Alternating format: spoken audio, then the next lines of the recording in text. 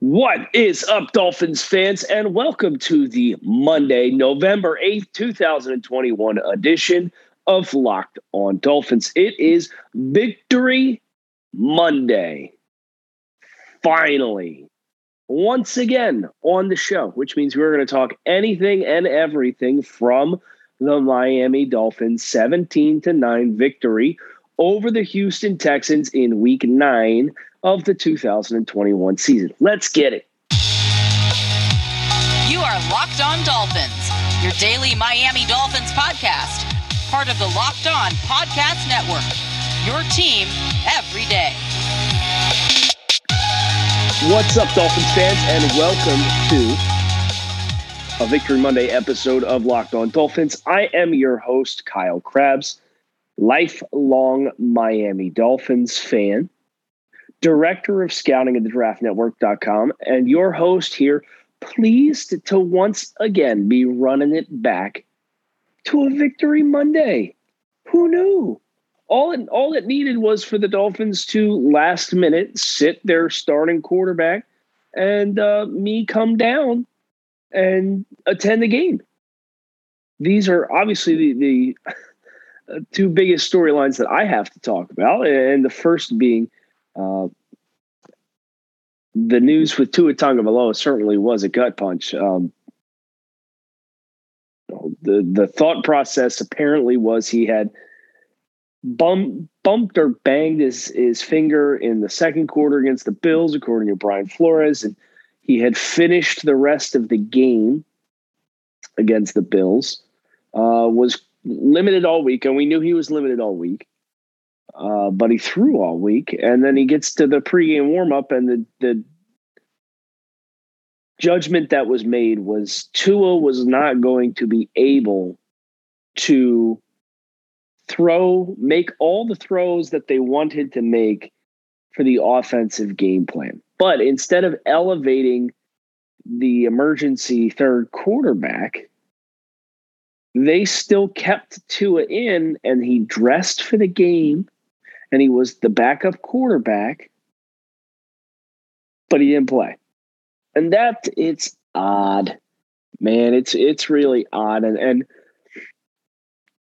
obviously you watch the offensive performance that the Dolphins had yesterday against Houston, and you didn't have Devontae Parker, right? You still don't have Will Fuller. You don't have a bunch of guys.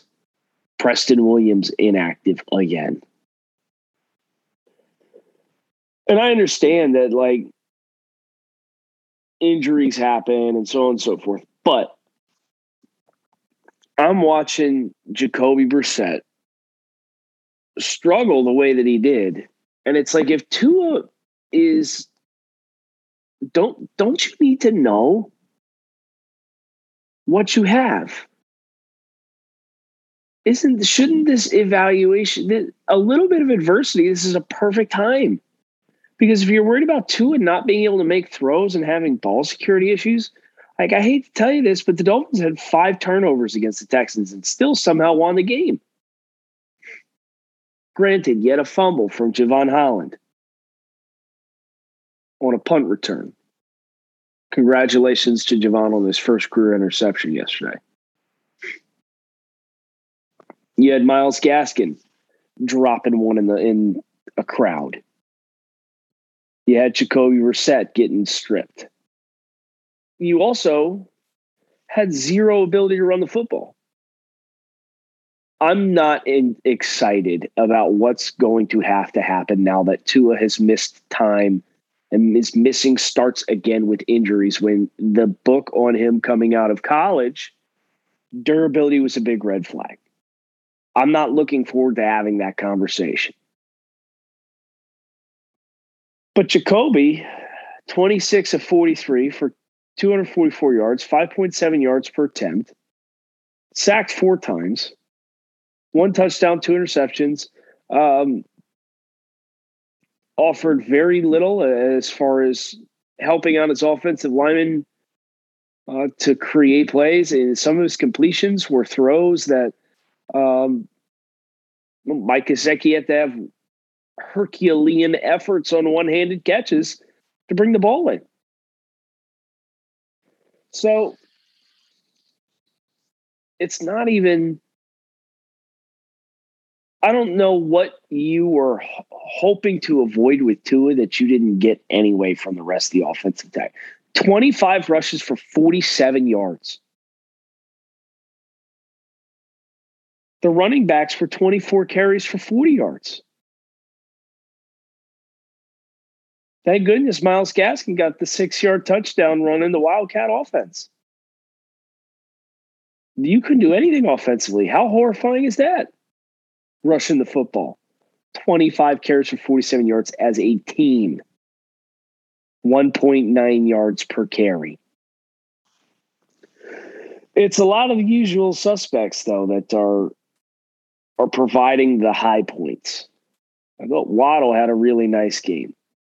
8 catches on 10 targets, 83 yards. Had contributions in the running game or in the special teams game. He had 2 kick returns. He had long at 25. Made some good decisions back there.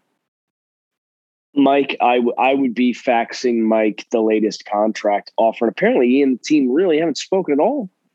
I don't know. We've heard that, though, from this regime or from players like Jerome Baker. Oh, yeah, I haven't really talked about it. Boom, extension drops. So I'd say maybe I'd take that at face value that he says he hasn't talked with the team. But I'd be faxing the contract offer over this morning because he was phenomenal. Mike was.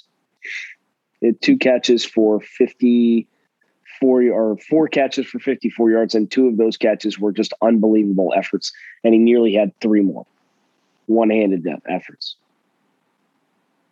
So, I mean, if we're looking at this game objectively, right, and it was amazing to be there and be in the stands and yell and just, forget about the record and have fun and not worry about Tua and understand that, we got 60 minutes, let's go win a football game. But if you look at objectively at what happened, 17-9, could have comfortably moonwalked away from this game. After about the first quarter, you got a sense that you were really going to be able to control the game. Props to Miami for finally lighting up Tyrod Taylor. He was obviously coming back from injury, but his career numbers against the Dolphins were very good. Taylor, 204 yards, 3 interceptions, 5 sacks, quarterback rating of 13. Thought the defense played really well. Perhaps this is a renaissance from this side of the ball. The effort against Buffalo for the Dolphins on defense was quite good. It was obviously a garbage time touchdown that took it from 20. Now the effort against Houston, in which you were fairly dominant for a lot of the stretches of the game. And we've been waiting for the big play from Javon Howell, right? We mentioned that he got his first career interception. And there's part of me that's wondering, okay, we're halfway through the season now. If that free safety role is as important as we anticipate that it is in this defense, because it's a communicator position, a signal caller position, you're going to make all the calls on the back end. Is a half of the season the onboarding process for Javon Holland, in which now you can start to call, operate, and flex some of the more aggressive in-your-face stuff because you feel like the communications on the back end are going to allow you to prevent having miscommunications. We're not going to have that resolved on the offensive side of the ball. We've all seen the struggles, and they do it week over week. But at the very least, I think the past 2 weeks for the defense has been a strong effort. Now, I don't know if that's going to help you against Lamar Jackson on Thursday. But if Miami gets the defensive effort they gave against Buffalo and Houston, against the Jets, Panthers, Giants, and Jets, you could realistically win every single one of those football games. So that's a nice place to be. This was the part of the schedule that we knew the first 10 games were going to be a bear back when the season started. After the New England game, we were kind of hoping, okay, let's be 6-4 through the first 10, and then you can make a run. That's obviously not going to happen. And unfortunately, there are some significant red flags with coaching, and we all know what those issues are. But I'm looking at the schedule, and I'm thinking about the last 2 weeks on the defensive side of the ball, and I at least feel like you can start to move the needle and get this defense hopefully back to some respectability. Today, I want to tell you guys about a simple way to get all the entertainment you love without the hassle. DirecTV Stream brings you live TV and on-demand favorites together like never before, which means you can watch your favorite sports, movies, and shows all in one place. And the best part is there's no annual contract.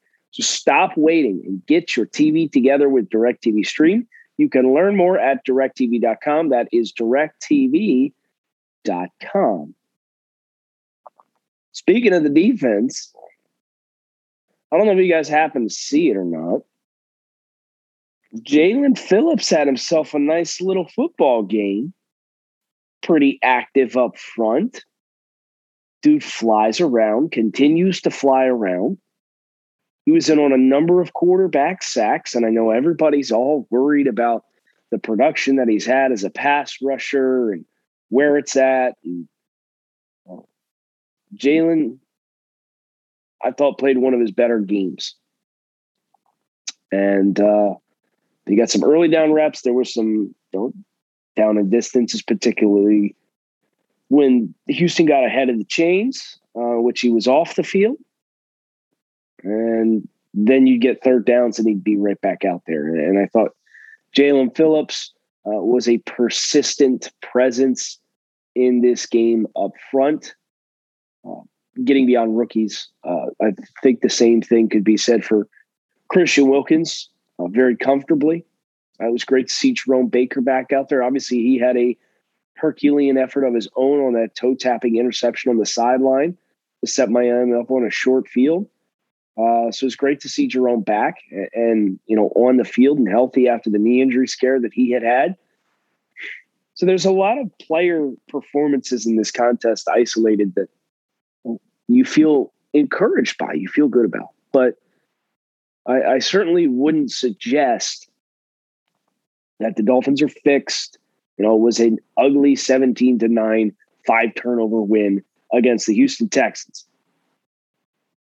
But when you're there in the stands and you rip a couple Heinekens and you're amongst your people, man, it was a really fun day yesterday. And it was a day that was productive for the Dolphins in more ways than one, too. Can we, everybody, raise your glass and pour one out for the old Buffalo Bills? Everybody had a lot of jokes about the Dolphins losing the Jaguars. Well, guess what?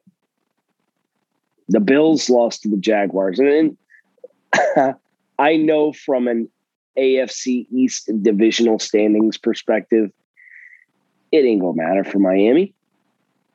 But nevertheless, if there's one team that you would just absolutely hate to see get some comeuppance, that team up north.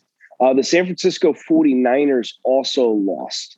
And that is, of course, important for the Dolphins because the Philadelphia Eagles own the Dolphins' first-round pick, and the Dolphins own San Francisco's first-round pick. So as things currently stand, we are halfway through the season. It is at least worth mentioning. I hate doing this every week and the stock watch and the up and the down from a draft order perspective, because a lot's going to change. There are right now teams 7 through 12 in the draft order are separated by half a game and strength of schedule tiebreakers. So much is going to change. But Miami's natural pick, which belongs to Philadelphia, is now third in the standings, and it is a half a game behind the Jets, Jaguars, Washington football team for the next group of spots. If Miami were on a bye and the Jets and Jaguars played a game and each lost, Miami's pick, if all three of those teams were 2-7, Miami's pick would fall to 5 out of a strength of schedule advantage for the Jets and strength of schedule advantage for the Jaguars. Okay? So you're literally saying it's just off the fact that Miami hasn't served their bye yet. So you're potentially talking about fringe top 5 as things currently stand. And we just got done talking about the 4 games that the Dolphins have after the extended break they get after a home game against Baltimore this weekend. San Francisco is 3-5. They're 9th in the order. And I don't know if you guys have seen the 49ers schedule, but next week they're playing against the LA Rams on Monday Night Football, and the Rams just lost this week to Tennessee. It got smacked around. Then they got Jacksonville at Jacksonville. Jacksonville's suddenly playing respectable football. Then you're home versus Minnesota, a team that's in the playoff race in the NFC. Then you're at Seattle. And then you're at Cincinnati.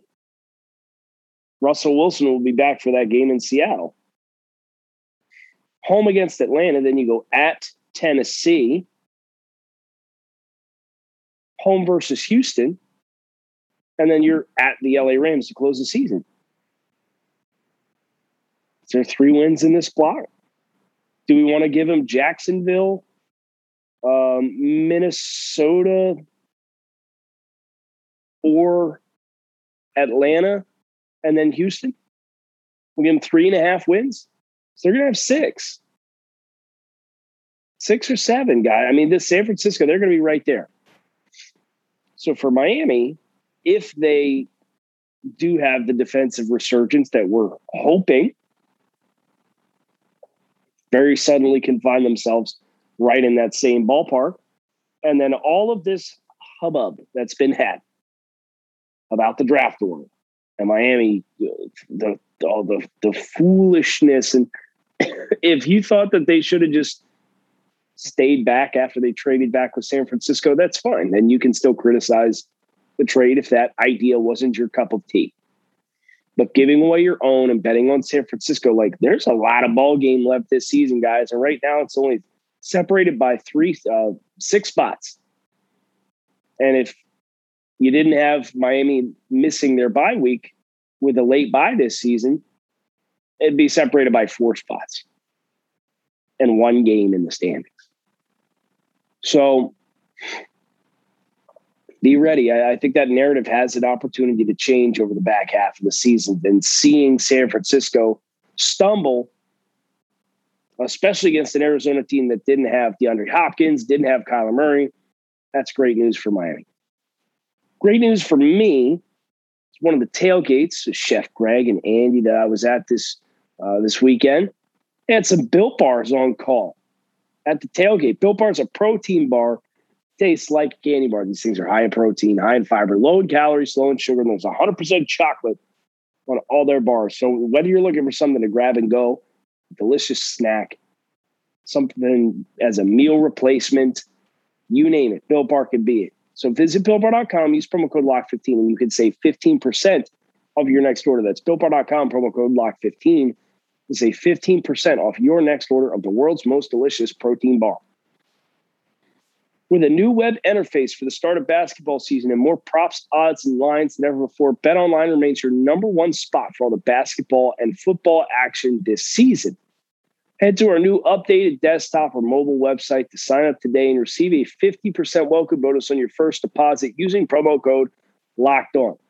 Basketball, football, NHL, boxing, UFC, right to your favorite Vegas casino games. Don't wait to take advantage of all the amazing offers available for the 2021 season. BetOnline is the fastest and easiest way to bet on all your favorite sports. It is where the game starts.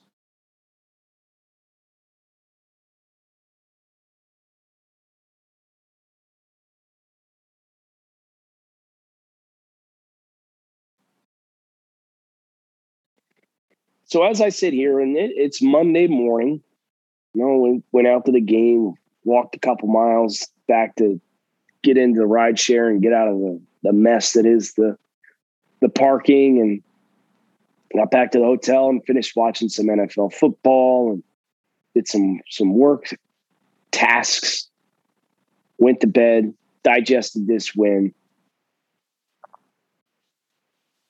I think the number one thing that is going to interest me with what happens is, once again, what is the status going to be of Tua Tagovailoa? First of all, if I fly down here twice and I get Jacoby Brissett for all 3 games, I'm going to die a little bit inside.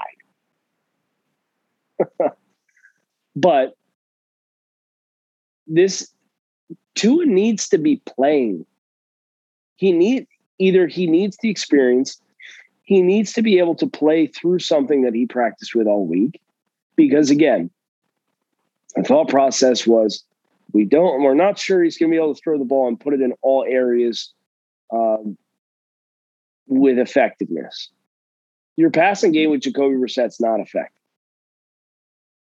Well, the accuracy is very, very scattershot.